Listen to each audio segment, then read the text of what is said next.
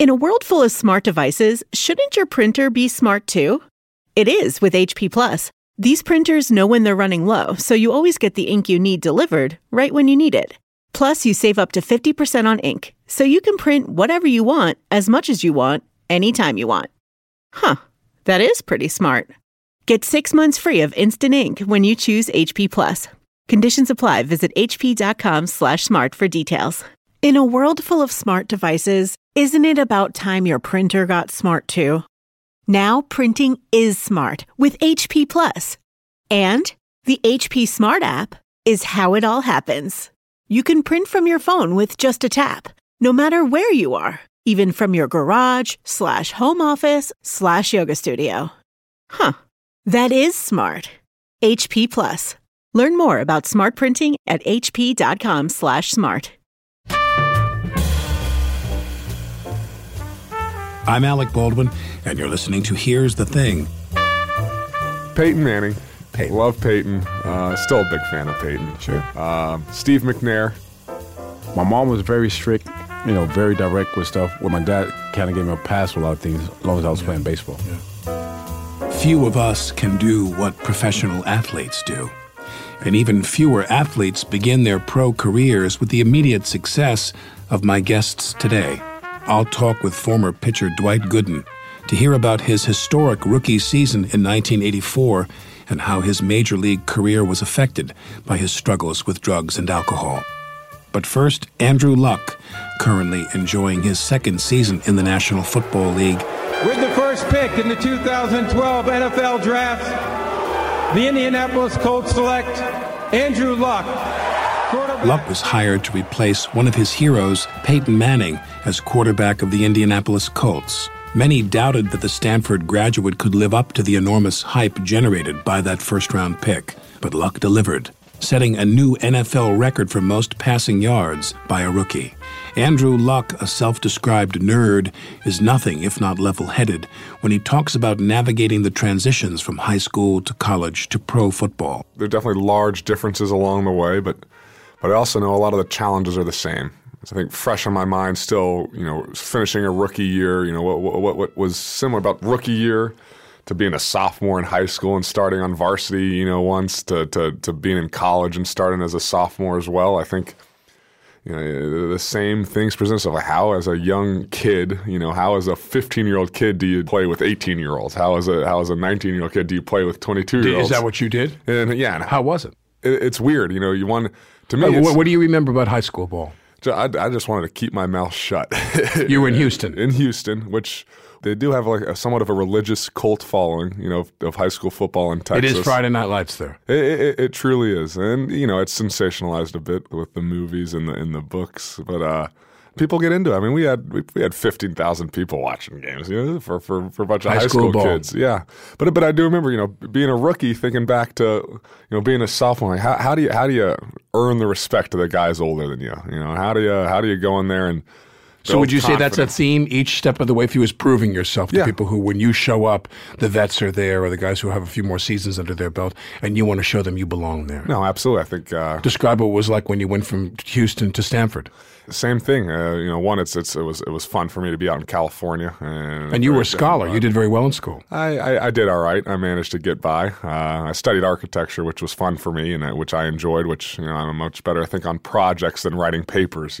So I'm glad I studied something I enjoyed. But do you think that kind of pursuit academically, like something that involves geometry and math and so forth and measurements, helped you as a quarterback? I don't know. People have asked me to compare the two, and it can't hurt, but realistically, how much could solving a math problem help in a football game? It might be just intrinsic how you just see things. When that guy's going deep over the middle, maybe you're sitting there going, "This looks like the Louvre to me." And then when you went to Stanford, what was that like? You showed up there. When you talk about that idea of showing up and proving yourself, what was it like for you? First year was great. Didn't play, redshirted, which was difficult. Describe for people exactly how redshirting works. Yeah, so redshirting is a process where you go to school and everybody has 4 years of eligibility to play. Right. But you can redshirt a year. You still practice with the team. You still do everything with the team. You're just not allowed to play in a game. So it's theoretically you can redshirt. So it buys you another year. Yeah, and then you go to school for be in school for 5 years. So it gives you a year to. And you redshirted your first year? I redshirted my first year. Why? I wasn't ready to play, and I needed to get bigger, faster, stronger, physically wise, and also mentally just catch up to the. So when you game. come to a school like that, when they take you there, and they recruited you, correct? Yes, they did. And when they recruit you to come, they recruit you. The red shirt thing was something they had in mind. So at that level, at the Stanford level, they have you come and they say, "We're going to bring you here, and we're just going to develop you for the first year." Yeah, and some guys in my class were good enough to play, as freshmen. But I know in my recruiting process that was a thought that came up. They wanted you to muscle up and get stronger. Yeah, and mentally too. I think mentally catch up to a playbook, having to learn that, and it definitely helped, and I enjoyed it. And now, what was that experience like? Because someone said that to me once. They said that, you go from high school and you're a dominant player in high school. Then you go to college and you're in a room full of high school dominant players. Yeah, it's humbling. I'll say that. When you get knocked off your high horse very, very quickly. True. Everybody's an all-star. You go from being the top dogs, probably starting on every. You're the king back home. Yeah, everything you've ever played in. The cheerleaders want to date you. Everybody. You go to college and you're just now you're carrying somebody else's bags. Yeah, exactly. So you redshirt that year, and then you come back the second year, and I'm assuming you were stronger and you had developed, and you felt better. You felt stronger. No, I think I put on like 20, 25 pounds. And my mind was working much quicker when it, on the football side of things. You were getting ready. Getting ready, and what happens in that second year? Coach Harbaugh, who's coaching in the game, Jim, he gave me a shot. Got to play in all the games. I got hurt the last game of the season. And did you get smacked around a lot? I mean, you're playing football at Stanford. What was that like for you, that threat every day? And is it pure adrenaline where you say to yourself, I can't think about that. I can't afford to think about that? Or every minute you're out there, do you think, these guys, man, if they hit me, it's really going to hurt like hell? No, I think you can't let yourself think about getting hit. You have to. I think as soon as you start getting skittish about being hit, then your play is going to plummet. Yeah, there's a little bit of pride involved in it too. I think as a football player, at least in my mind, I sort of enjoy getting hit every now and then, and being able to stand back up and say, "Okay, you hit me, whatever, man. I'm getting back up." You didn't knock me down, Ray, as they say in Raging Bull. You didn't get me down, Ray. So there, I think for a lot of players, there's a bit of that. What did Harbaugh give you as a coach? What would you say distinguished him as a coach? I think he builds great relationships with players, everybody on the staff, and he's an unbelievable motivator. On game day, you always felt like the guy was gonna run through hell and back with you if you had to. You felt like he had your back. You trusted him. If you wanted to be in a brawl in an alley, you wanted Coach Harbaugh with you. What's it like when you leave Stanford? Because you redshirted your first year, then played and you finished at Stanford. Yeah, I played. You didn't leave 3 years, so I graduated. I had 1 year of eligibility left, and you did, and it was time to go. It was time to go. How did you know it was time to go? My degree. I'd got my degree. Exactly. It really didn't make any sense to stay. Yeah, it didn't. I had enough fun. And then what happens? To grow up. And then tell me where you're sitting when you find out what's going on for you NFL wise. How does that develop? Yeah, it's actually sort of a long process. And I was drafted before I graduated school. So you finish your college season. We were on the quarter system at Stanford, so I took the winter quarter off to go train and prepare. They have a combine. Where? In Indianapolis, which, was funny enough, was where I ended up. The combine is a really interesting, weird sort of dynamic where they fly all these players in. They have all the coaches. They have all the team doctors. And it's 3 days of and you're their pick. And were you picked by them? No, this is before. So this is a chance for all the teams to meet the players to see. So the combine is NFL wide. It's not just Indy. It's league wide. It's league. All the teams fly into Indy with all their personnel. They all stay, and then the players sort of cycle through. We're like cattle in a meat market. Yeah. I remember walking up on stage with nothing but my little skimpies on. Yeah. And they announce the Victoria's Secret runway show. Exactly. You're on a stage with strength coaches, head coaches, all these coaches sitting in bleachers around you. You walk up in the middle, and there's Andrew Luck, Stanford University, 6'4", 235. And guys are there with pads going, I don't like the ratio of his thigh muscles to his rib cage. Write that down, Ray. I don't like that rib-thigh ratio. God knows what they're saying up there. God knows. And then you turn around and you walk off. Yeah. That's just one of the guys where you're getting 100 X-rays on every part of your body. They move your knee this way, your toe you're like an that astronaut. way. But which makes sense because there's so much money invested by these teams in and the modern players. world. Yeah. So that was an interesting experience. Then you leave the combine, and I had a fairly good sense that I would be drafted number 1 by Indianapolis, just from the signals I was getting from the team and other things, and managed to How did you feel? I mean, you knew it was going to happen, kind of. It was I did, with everybody let you know that in advance. Everybody, the cat's out of the bag. But when it happens, the moment it happens, did you just feel great? You were number 1 in the draft that year, man. Yeah, I felt on top of the world. Yeah. I'm not going to lie. Now, as soon as the draft is over, I would assume there's a euphoria, but you snap right out of it because it's down to business now. Yeah, there was a euphoria, and then I wish it would have been down to business. I had to go back to school and finish up, and you'd try sitting in a lecture. After you've been drafted by a team, you have a job, you know where you're going. I honestly don't feel sorry for you because I can't think of anything I'd like more than to go back to Stanford, having been the number 1 draft in the NFL. So you go back. How long are you back there? Back for maybe a couple more months to finish that last quarter. Up. And so now, when do you report? So we report. Late July was when training camp starts. When the actual that's the formal training camp. Formal training. So you camp. show up for your first pro training camp. Now you are in the center ring. It ain't high school. It ain't college. It ain't Big Ten.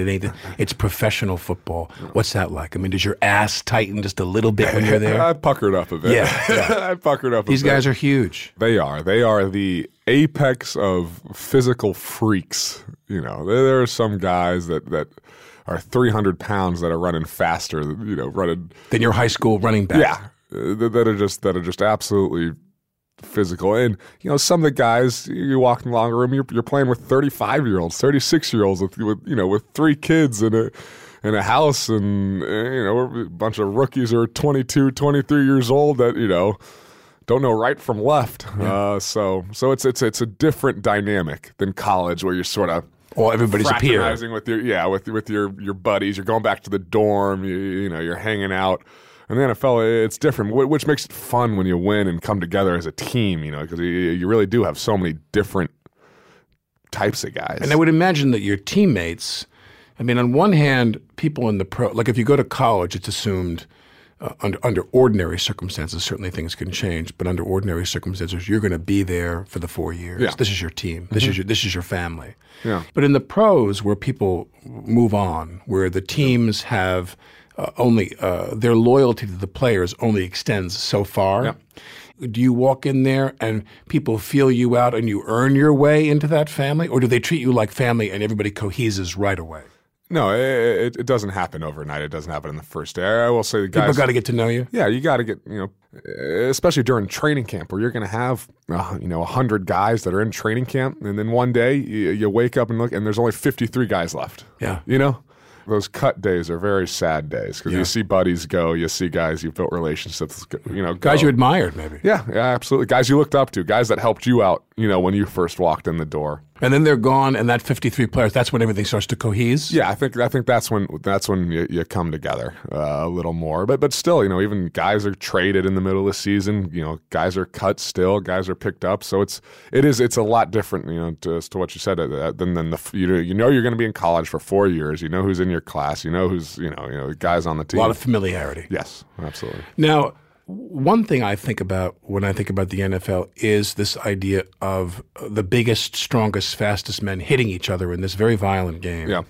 And the rules have been changed in order to protect players. The equipment has evolved, obviously. There's a lot of discussion about concussions and so forth over a lot of brain injury research and issues and people donating the brains of their deceased suicide victims, a lot of heavy-duty stuff. Yeah. But I want to ask you, when you go out there, I mean, it's a competitive game and people want to win, but at the same time, guys don't necessarily want to hurt each other the way they wouldn't want to get hurt either. Do you find it's a weird balance of those two? Because football is as violent now on one hand as it was before, but because equipment changes and rule changes, it seemed more violent back then. Yeah.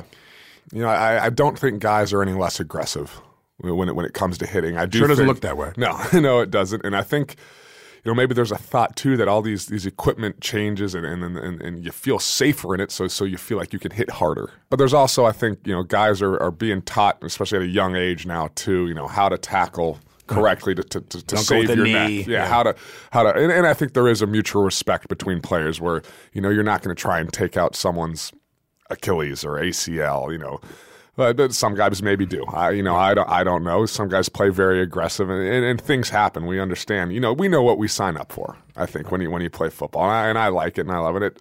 And as a quarterback, I'm 99.99% on the wrong side of the hit. I don't ever get to dish it out per se, but that's fine with me. Right. Let's talk about quarterbacking. Yeah.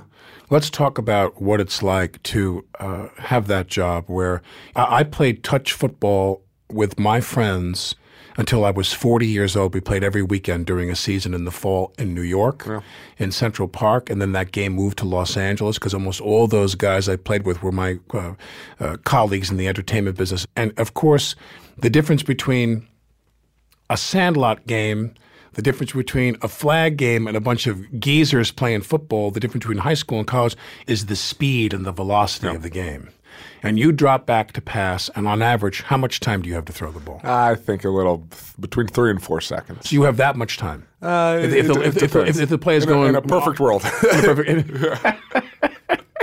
So you have 3 to 4 seconds to read the defense, to drop back and ascertain who you're going to throw the ball to, who's open, who's more likely going to be open. Because sometimes you're throwing the ball to someone anticipating they're going to be open once the ball gets there. You throw the ball to a spot very often. Unless it's a broken play and they come back to you. It's a comeback and then someone's improvising. Yes. What percentage of plays would you say do you throw the ball at a spot that's a preordained route, and how many plays is it more improvised?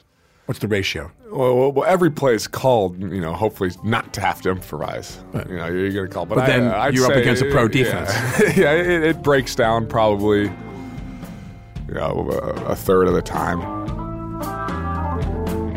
A third of the time, half of the time, Colts fans don't care about the ratio. They just want Andrew Luck to bring a championship back to Indianapolis. And he stands a good chance. People say he bears a strong resemblance to Peyton Manning, the quarterback for the Colts for 14 seasons, and one of Andrew Luck's own role models. Peyton commanded everything. Never quit. Never quit, and was like a general out there. Got 3 minutes left. We're down by 18 points. So what? And he seemed like he knew where everybody was going all the time. There was no surprises for him. In a minute, Andrew Luck talks about going to the Manning family training camp in Louisiana when he was 14. I'm Alec Baldwin, and here's the thing. Take a listen to our archive. More in-depth and honest conversations with artists, policymakers, and pundits like George Will. Sports, and particularly meant baseball then, because of its rich sediment of numbers, was one of the first things a young person could peg up with adults on. That is, you could know as much about Jimmy Fox as your father did. I love gym, I wanted to be a lifeguard. I wanted to be a gymnast. I wanted to work on the bars and trapeze work. I loved all that stuff. More from George Will and Debbie Reynolds at here'sthething.org.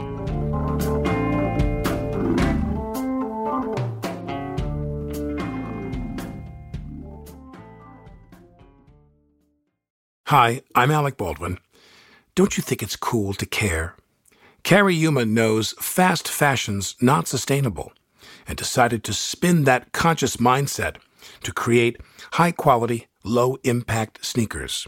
Their best-selling Aka style is the perfect, durable sneaker for dressing up or down, pairing a fresh look with broken-in level comfort.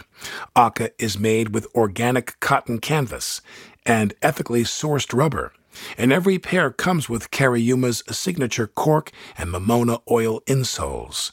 Aka's already found its way into my summer shoe rotation. Find your pair and choose from a range of bold and beautiful colors. Right now, there's 15% off at CARIUMA.com/Alec.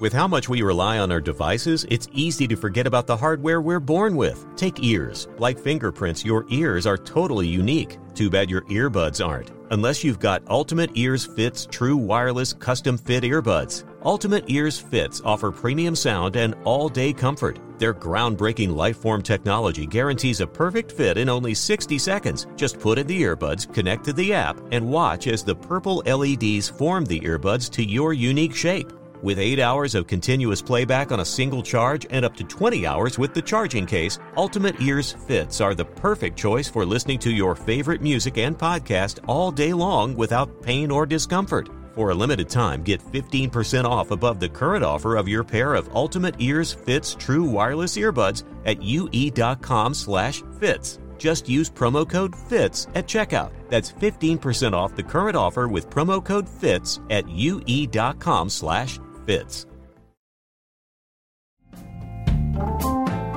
I'm Alec Baldwin, and you're listening to Here's the Thing. Andrew Luck grew up in a football family. His father was an NFL quarterback for the Houston Oilers. But Luck isn't always holed up in a screening room studying films of his football heroes in action. At the end of last season, he headed to the Sundance Film Festival. Growing up, he lived in London and Frankfurt, and he still travels overseas any chance he gets. But Andrew Luck knew early on that he wanted to play ball. He attended the Manning Passing Academy in Louisiana, run by NFL quarterbacks Peyton and Eli Manning and their father, Archie. So the Manning family, obviously, sort of the first family of quarterbacks, of course, in this league. So I was in 8th grade in Houston, and I went to the camp as a camper. And it's held in. This was held. Louisiana. It's in Louisiana. It used to be Hammond, Louisiana, was where I went as a camper, and you stayed in these dorms. Looked like Soviet era, old gray, no AC. Yeah. In the summertime? Yeah, in the summer. Oh, it was hot. So summer in Louisiana, and you're in the 8th grade. Yeah, in the grade, living in these cinder blocks. This is one of the early tests of your character. Yeah, exactly. But we had a blast. I think I was on cloud 9 when Archie Manning came up and said, "How you doing, son? I played with your dad." And I was like, I'm in heaven. My God. Shoot me now. I've lived.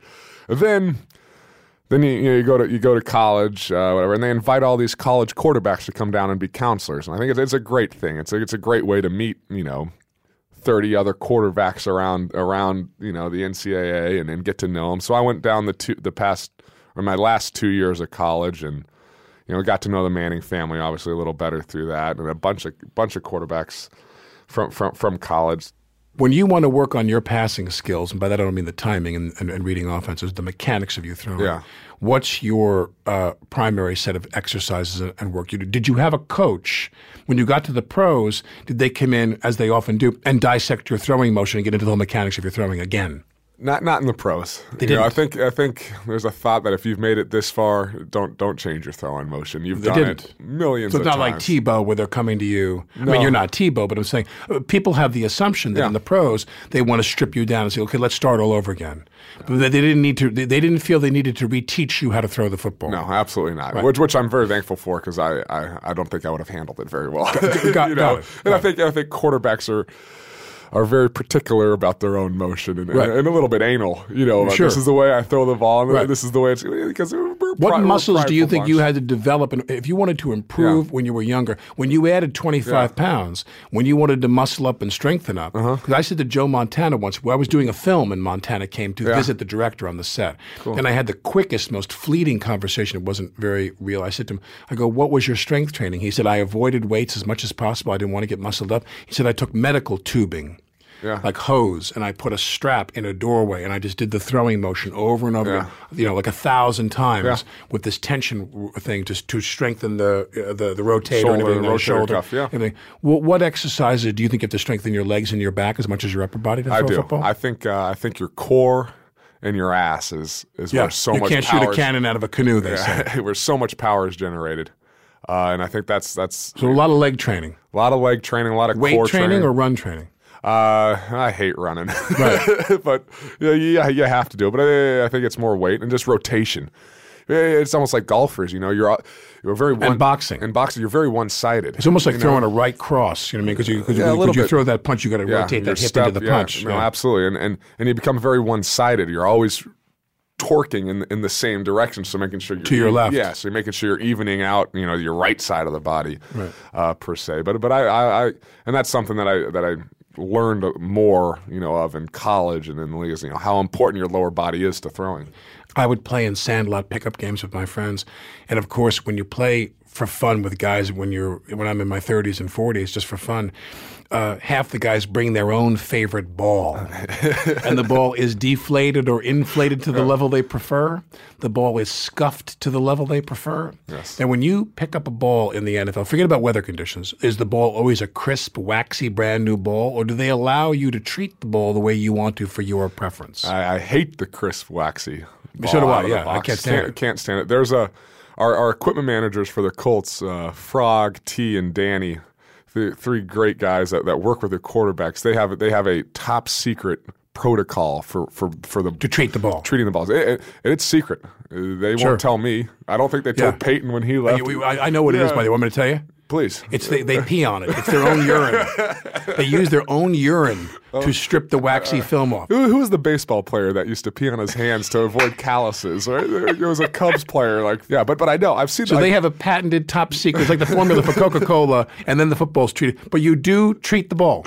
You do, and It's not out of the box. it's not out of the box. And I've seen different stages of it. Like I know they put the balls in the sauna for like a couple minutes. They're allowed to do that. Something about that. The I league guess. allows them to treat the ball. They do. They do. And does every team get to use their own ball? Like when you come out on offense, we go get the box, we go open the crate of your opponent's balls. Everyone brings their own ball on the field, as long as it's the approved ball. Yes, and from what I understand, it used to not be that way. It used to be like there was a certain, all the balls for game day were open an hour before, and each team used the same ball. But I think Peyton and Tom Brady sort of, this was before my time. I was Sure. led a coalition against that and got it changed where teams can use, What about their the own inflation level of the ball? Does the ball have to be inflated to a certain poundage? Yeah, I think it does. And referees check it and they mark the balls off before The balls game, have to be which- approved in one way, but you're allowed to treat the exterior of the ball. Yeah. That's amazing. So when you're there and you're throwing the ball, is it completely unconscious? Or when you throw the ball and you think you're ineffective,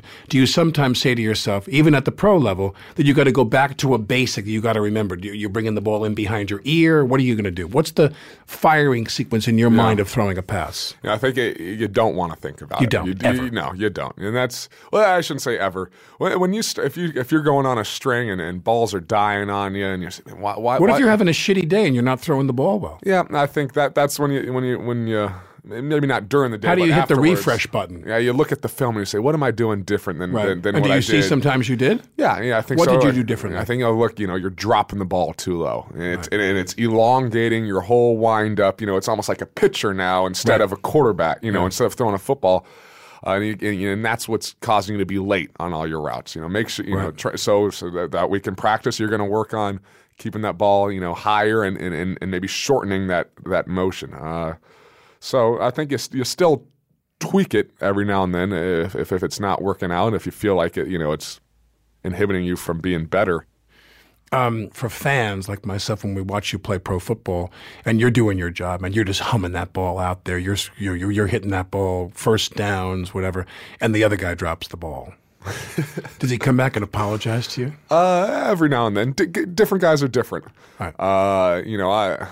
I probably apologize too much for throwing interceptions to the guys on the line because I know they get fed up when they're blocking their butts off against some werewolf of a defensive end, and they're doing a great job. And their quarterback throws an interception. Good job, QB. But some guys apologize, some guys don't. It's just the nature of the game that we're humans. Human errors occur.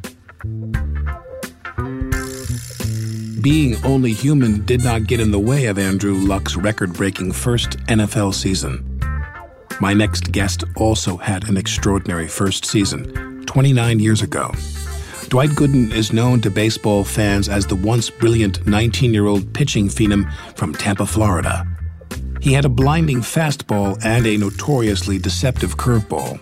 Those two pitches earned him the Rookie of the Year award in 1984.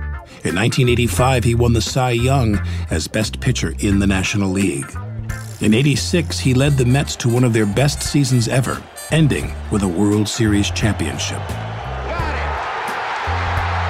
Gooden still had some winning seasons after that, but nothing matched those first 3 years. Instead, his public battles with alcohol and cocaine became the dominant story of his career, leading sports historians to write about what might have been rather than what was. At the very least, Dwight Gooden's addiction ruined what should have been the greatest day of his life, the 1986 World Series win. After the game was over, I'm celebrating in the clubhouse with my teammates. Then I go on a bike in the trainer's room. I call my dad. We talk about the game, and he's happy, and we're celebrating. And then the next call went right to my friend who knew the dealer. And my friend was the go-to guy. Told him I was coming by a little later. And my goal was to go by there, get some drugs, and meet my teammates at a local bar after that. But unfortunately, addiction, What happened? It don't allow that. Right, so your friend, a friend that you knew, called the dealer for you to tee up the ball for you to go score. Well, what it was is I wanted a lot of stuff. I wanted to party and celebrate. Unfortunately, we go to the housing projects in Long Island. With the dealer? With the dealer. So I'm in there with about 10 people. I probably know 2. That's a friend from Tampa and the dealer. So we're sitting there partying, having a good time, and now I'm thinking, I'll be here for maybe an hour, then I'm going to cut out. But once those rails hit the mirror... Yeah, once you start, you're done. Yeah, it's kryptonite. That was always my track record. I'm just going to do a little bit. Then 3 days later, you're there doing the same thing. Dwight Gooden has been sober since 2011 when he went on celebrity rehab. And earlier this year, he published a deeply personal book entitled Doc, a Memoir, which chronicles everything from his complicated relationship with his father to his success on the field to his drug abuse and the toll it took on him. You come from an era when drugs predominate as much as alcohol, or alcohol is one drug on a menu of drugs. I mean, because alcohol certainly is a drug. Would you acknowledge that? Yes, 100%. Alcohol is definitely a drug, and the era I was in, like you say, before me was the heavy drinking, in the 70s, what have you, and probably pot from what I hear. My era was basically, cocaine and drinking. The alcohol was available in every clubhouse you go to, whether it was on the road or at home. And even at home, and when you say alcohol was available, what was the kind of culture of that? Meaning, when the game was over, all professional ball players and management and coaching kind of acknowledged that when the game is over, we gave it our best. We're pro ball players, and we've earned a drink, and everybody has a drink. So they had a full bar there? Yeah, pretty much it was normal. Like you go into the lounge where you got the food, you got the water and drinks, and then you got the beer, and then the private stash in the back with the hard stuff. Especially like at the day game, we'll stand there because we want to wait for the traffic to die down, and we just sit around talking baseball, talking about the games, and just drinking. You started your professional career when you were how old? My professional career, I was 19. Well, I was drafted at 17. Played a year and a half in the minors. I get to the majors at 19. And what was amazing was at the game, if we're on the road, it was always one of the veteran players say, "Doc, you pitching tomorrow?" If I said no, they said, "Okay, you're out with us." And I remember this one time I did a commercial, Pepsi commercial with Catfish Hunter. And we're in Chicago. At the day game, we go to this bar, and the commercial comes on, and the bartender's looking at the commercial. He's looking at me, looking at the commercial. Then he goes, "I don't think you're old enough to be in here." So he said, you could hang around here, but I can't serve you any more alcohol. What are the traps of fame? If everybody knows who you are and they know who you are on every level. But so how many games did you pitch the first season when you went? The first season, I think I had about 32 starts. You had 32 starts. Yes. So they were all in on you. They wanted you. Oh, they was there. Yes, definitely. You were in the rotation. Yeah, I was in the rotation. I got 17 wins, 17-9. Made the All-Star team my first year. Right. Led the league in strikeouts. And it was amazing because, as you mentioned, when I first got there, it wasn't too much expectations, but after the All-Star break, it was a lot of expectations. It was more seats. more fans in the seats the days I would pitch. It was more media. How'd you feel? At that time, I felt great, because Did that get you high? It did. And then when you're off, you want to maintain that high. Yeah. How do you do that? Well, my first year, it was definitely an adrenaline rush. Having all the fans there cheering for you, and you're striking out guys. And you're winning. And you're winning. It was no better feeling than that. Pitching against a lot of guys you analyzed just a year prior to that. And then the next year, 1985, I have an even better year. I have a career year. And, you go out there, it was almost like being in What did you do differently the second year? Were you just more confident? Second year, I was more confident. I had more relaxed? More relaxed. I had another year experience under my belt. And Gary Carter came over that year. He was the all-star catcher for me, which is a big plus for me. What did Carter bring for you as a catcher that helped you? I think the way he communicated with me, he didn't want to just win. He wanted to dominate. And me, even though I wanted to dominate, but like say if I was winning a game 2-0, and then or 15-0, and I started just messing around with pitches, he would come out there and get in my face and said, don't lighten up. Let's just go after these guys, stick what you know. Let's totally dominate these guys. So when you're facing a batter, have you pre-assessed before a game every single batter you're going to face in that game? You know what I should do? We'll have the scouting report saying like the way to pitch certain guys. But the thing was, I only had 2 pitches, fastball and curve. So a lot of times it's like, this guy's a great fastball hitter and can't throw this guy curveball for strikes. And I'm thinking, well, I shouldn't be pitching. I'm done. But basically, I always pitch to my strength and make the hitters adjust. So if you have, I'm not a baseball player. I love going to the ball game. I love watching a baseball game live. It's a great treat. So you're standing there, and you're at the top of your game, and you look at, in your mind, an imaginary strike zone, the knees to the shoulders. You got the home plate there. In those four corners, high and tight, high and outside, low and tight, low and outside, can you basically throw the ball on a fastball anywhere you want it? You can make it go where you want it to go. 1985, without a doubt. 1985, it was like from the first game to the my last start. You picked your spot. I was just right there. Didn't have to think about it. Everything just came. And the ball would go where you made it go. Basically go right there. I would say. How many miles an hour? Oh, I was anywhere from 95 to 98. 95 to 98 miles. Who's the fastest pitcher in baseball that you know of? Right now? Who was over at that time? I would at say, any time. Who's been the fastest? I think Nolan Ryan. What did he throw? 99? Supposedly, they say topped out at 103. Now you see these guys throwing 199, but also you have to remember all the new stadiums, they got the radar guns in there. They're turned up like 3 or 4 miles an hour faster. It's just for the fans. And I see. And unfortunately, I found out the hard way. I went to Cleveland towards the end of my career. The clock's got me at 96, 97. I'm thinking, wow, my fastball's back. I'm back. Unfortunately, 3 innings. What did I have for breakfast today? Write it down. Ready to go. Unfortunately, 3 innings later, I have given up 7 runs, 4 home runs. Who knows how many hits? So now, when I get knocked out of the game, I go in the room with the guy that keeps the video, and then I see like 87, 88, 89, and I'm asking, what is these numbers here? He's asking your velocity. I say, out there had me throwing 97. He said, no, I was turned up for the fans. So I found out the hard way. The little bit of show business. Yeah, so now when you see a lot of these guys throwing 98, 99. Like a laugh track in the comedy. Yeah, I know the feeling. Give me an example of a batter that always vexed you, that really just drove you crazy. Chili Davis, hands down. When he was with the San Francisco Giants, I was with the Mets. He had me. It didn't matter if I was on top of my game or not. He would get hits off me. And What do you attribute that to? I think it was just the way you're both built. I think he was built to hit your ball. Yeah, I think the way he wasn't like intimidated by me, because a couple of times I threw at his head to try to intimidate him.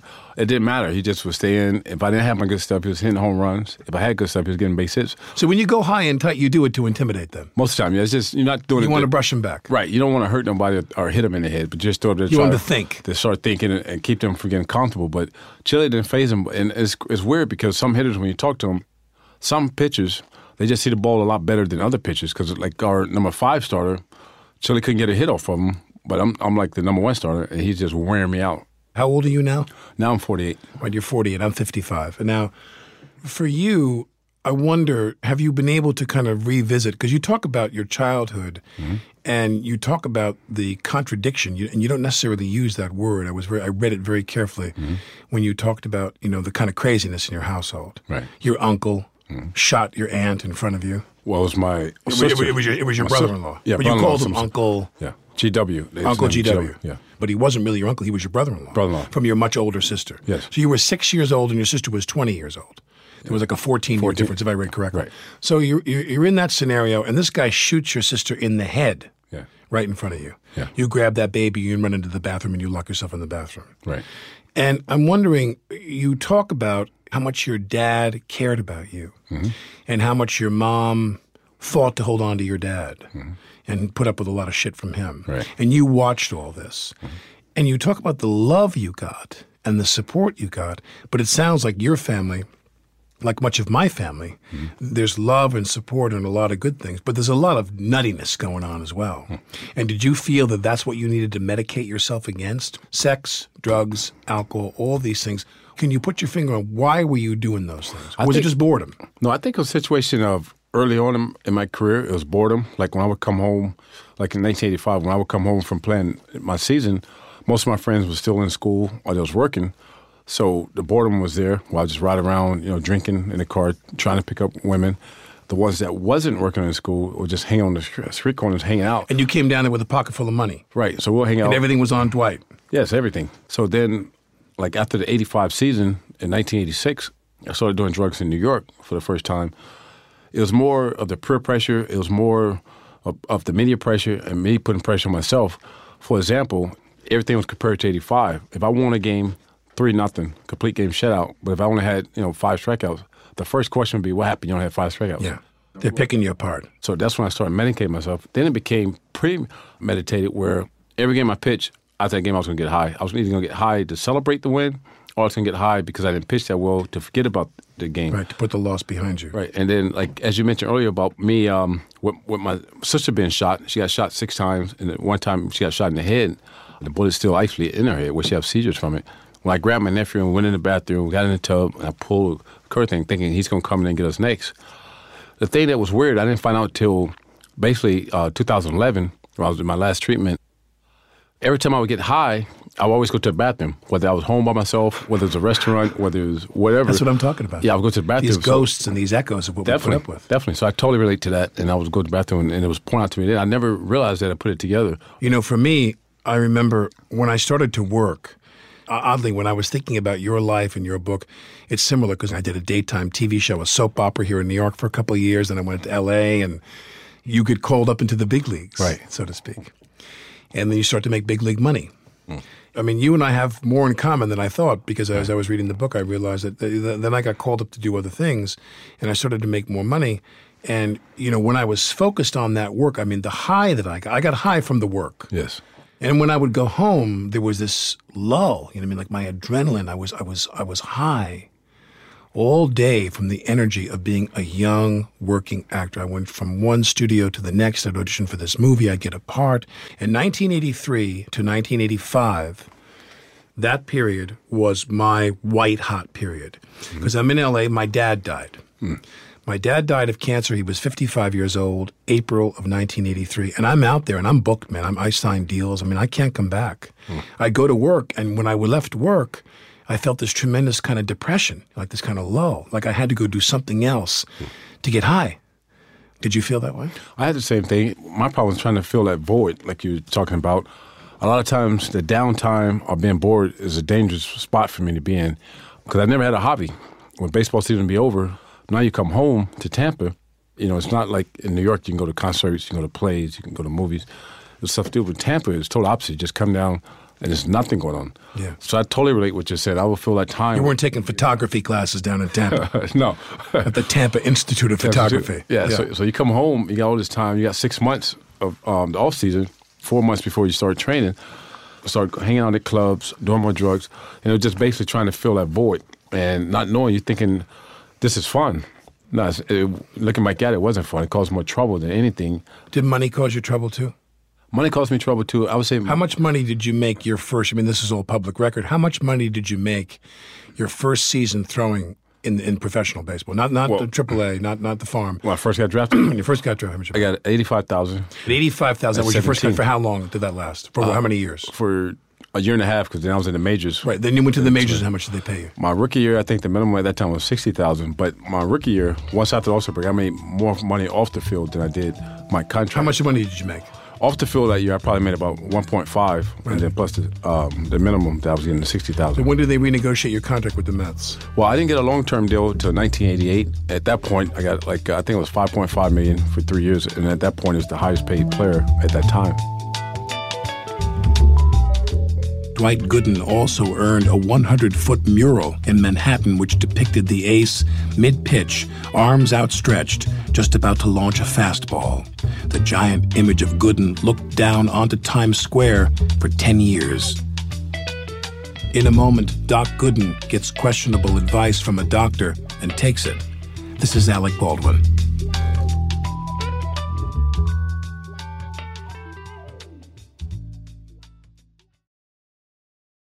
Look, staying healthy isn't easy. Watching your diet, hitting the gym, avoiding stress. But a good night's rest helps boost your overall health and wellness. And it couldn't be easier. The new Sleep Number 360 Smart Bed is the only bed that effortlessly adjusts and responds to both of you. The result? You wake up ready for anything. Proven quality sleep is life-changing sleep. During our lowest prices of the season, the new Queen Sleep Number 360 C2 Smart Bed is only $8.99. Only for limited time. To learn more, go to sleepnumber.com. This episode is brought to you by HP Instant Ink. No one is reading your mind, but HP Instant Ink knows when your printer is running low and sends you new cartridges, so you never have to think about ink. Save up to 50%. You'll pay less than $5 a month for ink and never run out again. Find out if your printer is eligible and enroll today at hpinstantink.com. Conditions apply. For details, visit hp.com/Instant Ink Spotify. I'm Alec Baldwin, and you're listening to Here's the Thing. Major League Baseball was hardly immune to the cultural excesses of the 1980s, and the '86 Mets were known as a hard-partying team. Even so, Dwight Gooden was able to set limits, in a sense. I went from 87 to 94 with just drinking. How I did that, I have no idea. Really? Without using.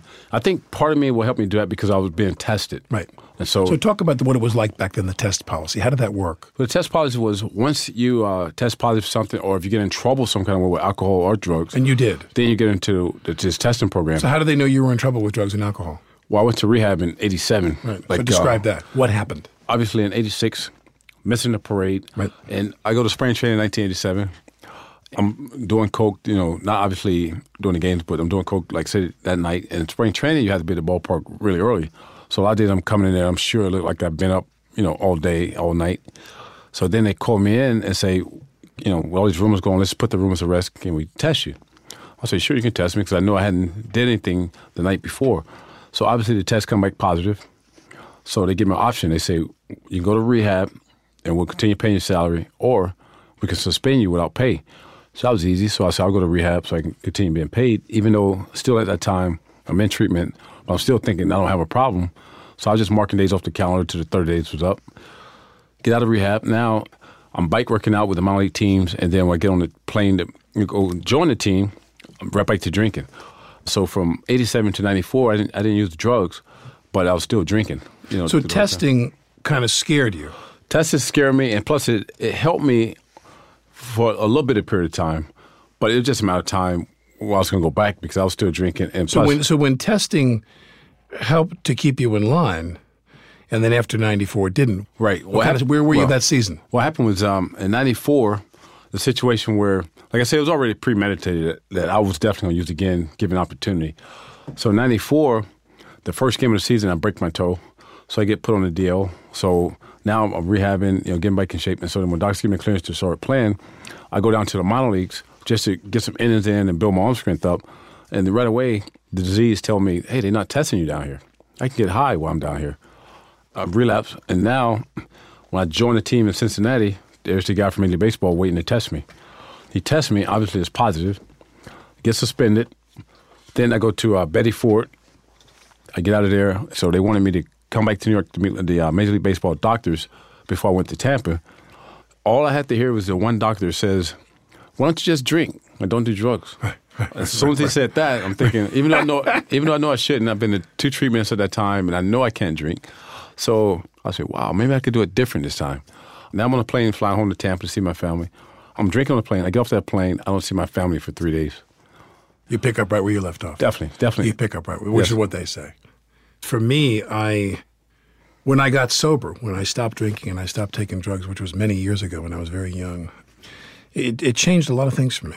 I mean, it really changed my attitude toward what I do for a living. Mm-hmm. I began to see the potential. I don't want to say that it made me overwhelmingly cynical. That may be true, nonetheless, but it definitely made me more thoughtful, and it made me more aware of where there was the unhealthiness in a lot of things we do, relationships with people. What was a healthy relationship? What was a healthy relationship with my family? And what was your relationship like with your parents now that you're rich and famous and honored and you have all these awards and you're coming apart? Like my mom, she didn't care about none of that fame, and still today she can care less. Did she come and see you? Did you spend time with your mom? She would come up like during the season to see me, but she wouldn't. She maybe came to maybe 2 games. She came to one in Houston, my very first start. She came to the All-Star game in 1986, and maybe 2 starts in New York. My mom was a real Southern girl. She's from Georgia, where they grow their own vegetables and fruit, and work on the cotton field and all that stuff. So baseball, she enjoyed it more when I was a kid than professionally because she didn't like all the commotion that went with it. Right. So for my dad, he kind of treated me the same, but at the same time, I mean, he was enjoying all the stuff that was going on. I mean, he liked that because when I started playing baseball, initially it was his dream. Then it became my dream. And as I mentioned in the book, where with my parents, like they had me at a later time in the stage. Like I have 5 siblings, 3 brothers, 2 sisters, and I'm the youngest by 13 years. Yeah. So I came later on. So obviously I was a spoiled kid. My mom was very strict, very direct with stuff. Where my dad kind of gave me a pass for a lot of things as long as I was playing baseball. Yeah. Without naming names, obviously, would you say that drug usage, I mean, alcohol, that's always been the case throughout history, but would you say that drug usage, and particularly cocaine usage, what was the cocaine and drug usage like among professional athletes from when you started to when you finally got sober in 2000? Yeah, I think that obviously in the 80s it was available pretty much any time you wanted it. And a lot of people you knew were doing it. There's a lot of people doing it. And unfortunately, the 86 Mets got labeled as a party team. Right. At that time, in the early 80s, all teams was partying. But because we were successful and was in New York, we got pointed out. A lot of stuff that he said was true, but other teams in their police was doing the same thing. I think. Who was a person that didn't party who was kind of a straight arrow? Who was the Boy Scout on the team who would come up to you, if any, and wag their finger in your face and say, "Shame on you! Don't you do that?" We had several guys that didn't drink and didn't party, but they never pointed a finger or thought they was better. So no one came to you like a patriarchal figure and put his hand on you and said, "Hey man, you got to slow down." No, prime example, Gary Carter. Great guy. I mean, straight arrow. Obviously, he was a great player, but even a better person off the field. He never drink. He never hung out with us, anything like that. Like, he would go out to eat with us, but once we were saying, we'll go out on the strip, he said, okay, if you guys need me or whatever, I'm in my room. But the next day, we'd come in with the red eyes, you hungover. He never judged you. He just said, you okay? Everything's good? You had a good time? Good. Yeah. Okay, let's get back to work. And that was it. Yeah. What do you say to your kids? Your kids are how old?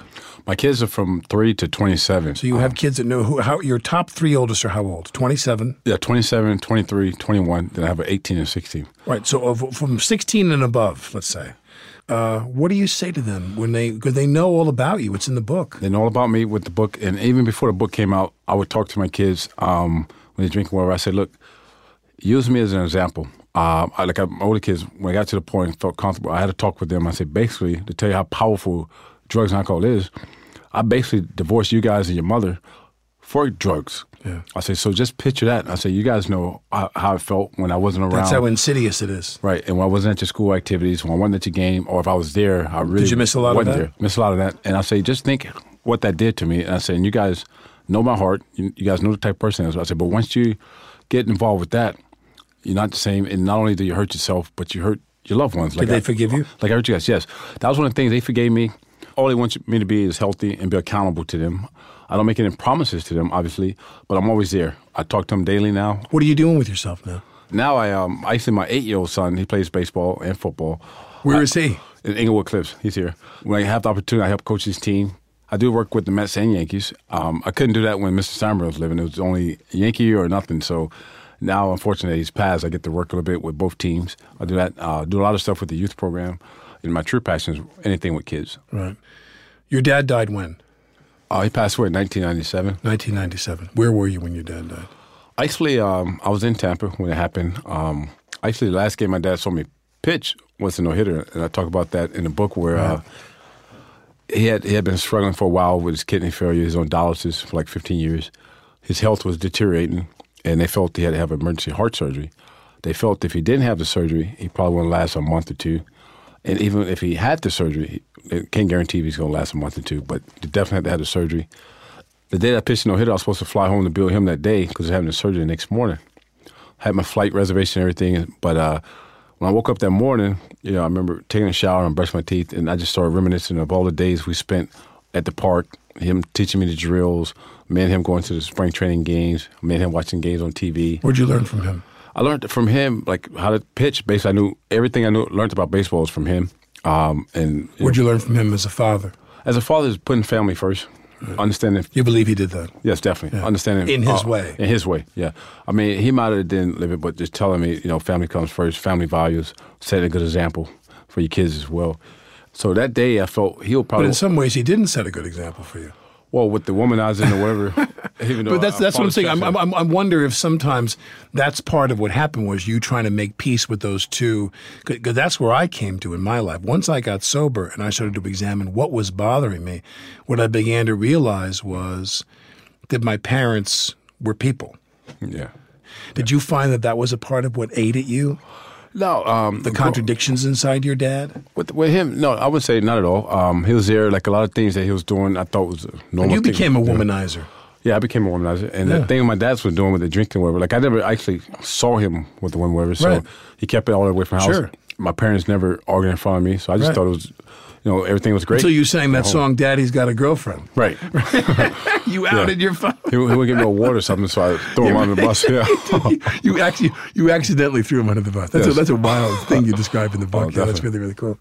You did the Dr. Drew thing what year? That was 2011. So you went back, because you went out again. Yes. And you went out when? You were sober from when to when? From the last time, from 2010, I was very active in my addiction when I was going through this divorce. But you were sober 2000? Yes, 2000. Till when? 2000 to 2003, and then I went back out. Then I was basically in and out of my addiction until from 2003 to 2011. Yes. So you're in and out for 8 more years. Yes. And you got busted. 2010, yes. Yeah, 2010 you got busted where? Well, what happened was in Franklin Lakes in New Jersey. I had got charged with child endangerment where I took Ambien the night before. Woke up to take my son to school, and obviously hit a car. Yeah. And they wanted to get me out and do the field sobriety test, which as they were talking to me, I'm dozing off. Yeah. And you must have taken a couple of Ambien. Yes. Yes, definitely. Sounds like you took more than one Ambien. Right. So then you get charged. Get charged. And it's child endangerment because you were in a vehicle with a child. Yes. How old was the child? My son at that time, that was 2010. He would have been 5. So you were married to your wife then? Yes. You were newly married almost? Yes. And what happened? Did you go to prison? To jail, rather? No. No time? No time. Got probation, and that's when I went to the Dr. Drew show. And what did you think was unique about that? What helped you about that? Going to Dr. Drew? Yeah. Did it help you? It definitely helped me, but I think the thing was I was ready to get help. The times before I went to treatment, I was just basically there doing my time. As you know, in treatment, what you put in is what you get out. I was just ready. It was a time in my life where I knew I had been to, rehabs, I've been to institutions, I've been to jail, I've been to prison. The only thing waiting was the cemetery. When did you go to prison? I went to prison in 2006. For? For a technical violation, it was a relapse. How long were you in there? 10.5 months. What was that like? Horrible. I mean, Where that were was you? horrible. In Gainesville, Florida. That was horrible. Anytime you get locked up, incarcerated is horrible. What facility? You were in a state prison? But going there at the age 40 is horrible. State prison? Yes. You were in a state prison in Gainesville, Florida for 10 months? Yes. And they all knew who you were? Yes. And did all the biggest, I'm making a joke here, but did the biggest, toughest guys in the prison who could probably beat the crap out of you come up and tell you that they would protect you if you taught them the secret of how to throw the fastball? I didn't get into that. Did you take a ball and show them how the fingers go over the laces and they leave you alone? No. There was none You look at some guy and go, oh, listen, Ray, I'm going to show this to you one time, and then that's it. I want you to promise me you're going to leave me alone. And there, you find out the first day you're there, you're just a number. You're not even a name. It's Really? horrible, yes. Who did you become friends with? It? Did you have any? What kind of a time did you have? There was a couple guys that I knew from as kids that I hadn't seen since childhood. And you found them in there. Found them in there because they've been in and out their whole life. Jesus. So, but that didn't help the time go by fast. It was just a horrible, horrible time, horrible experience. When you got out of there, how did you feel? It was different, and I totally agree. A guy was telling me when guys get incarcerated and you're there for basically 10 months or longer, it takes that same amount of time when you get out to get back to yourself. Yeah. And I found that once I got out, I was still living like I was a prisoner. I wouldn't go anywhere. I was just staying in the house. I was just, basically doing time on the street. So it was a horrible, horrible time till I can get comfortable again. Who helped you? I had started going to the meetings. After that, got a sponsor. This guy, Ron Dock, who's now working. That's when you first went to meetings after that? No, I went to meetings before. Right, got it. But I just got totally locked in. So back into the program saved you? Yeah, they got me going and got me, feeling good about myself again. How was your wife? Is she cool about it? No. No, okay, no. No, that was... That was a tough time. Yeah, that was tough. Yeah. That's a story for another day, but it was okay. It's a tough thing, though. It's very tough. That's the thing I tell my kids. It's tough not only on you, but it's tough on all your loved ones. Yeah, you put everybody else through it. Yes, definitely. A lot of stuff is on their times. You can't have them forgive you on your time because we'll do it like right now. So they have to work through their things and get to a point where they accept what happened. We can't force them. That's the thing that I found out. For all his years in baseball, Dwight Gooden says he's more of a football fan. And during football season, his Sundays are pretty routine. He goes to church, attends a meeting, and then spends the rest of the night watching the game. Who's your team? Giants. Big Giant fan. I get a lot of heat from my friends down in Tampa. Take a listen to our archive. More in-depth conversations with artists, policymakers, and performers like opera singer Renee Fleming, People will go to sports events and scream at, the other team or even the people they like, and they're hoarse the next day. We can't do that. We're doing the same thing, but we're doing it in a trained way. And it is a hard art form to get right. But when it's right, it's amazing. Hear more from two celebrated singers, Renee Fleming and Radiohead's Tom York, at here'sthething.org.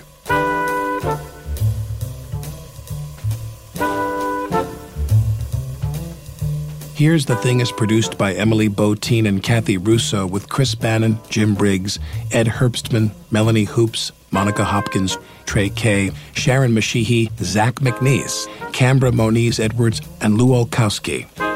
Thanks to Larry Josephson and the Radio Foundation. I'm Alec Baldwin, and you're listening to Here's the Thing.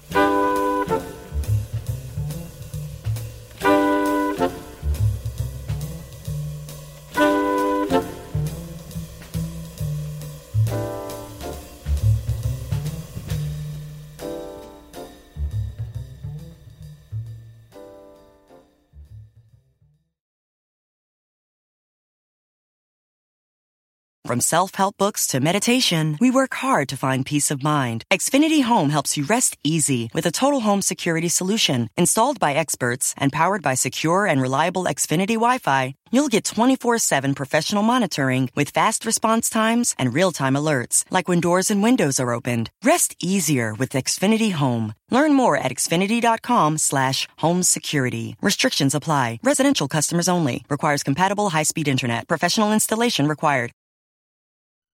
Hi, it's Bethany Frankel, and on my podcast, Just Be with Bethany Frankel, I talk to people who have had non-traditional routes to get where they are. Pretty much a started from the bottom, now they're here story. These are the people I'm curious about and want to have real conversations with. I'm not asking things that you've heard already that are just regurgitated nonsense. It's not just for people to come on here and promote a book. I want to hear what they think about different things. I want to hear how they made it big. Each episode, you'll hear from disruptors like Matthew McConaughey. And I think that day is when he goes, I was a good father to him. I raised him to have this confidence to go, I'm going my own way, I'm breaking out. Kelly Ripa. Nobody handed me anything, and I fought really hard for everything I had. Sammy Hagar. I didn't realize I was really building a brand. No one told me that you're building a brand. And so many more. Listen to my podcast, Just Be with Bethany Frankel, on the iHeartRadio app, Apple Podcasts, or wherever you get your podcasts.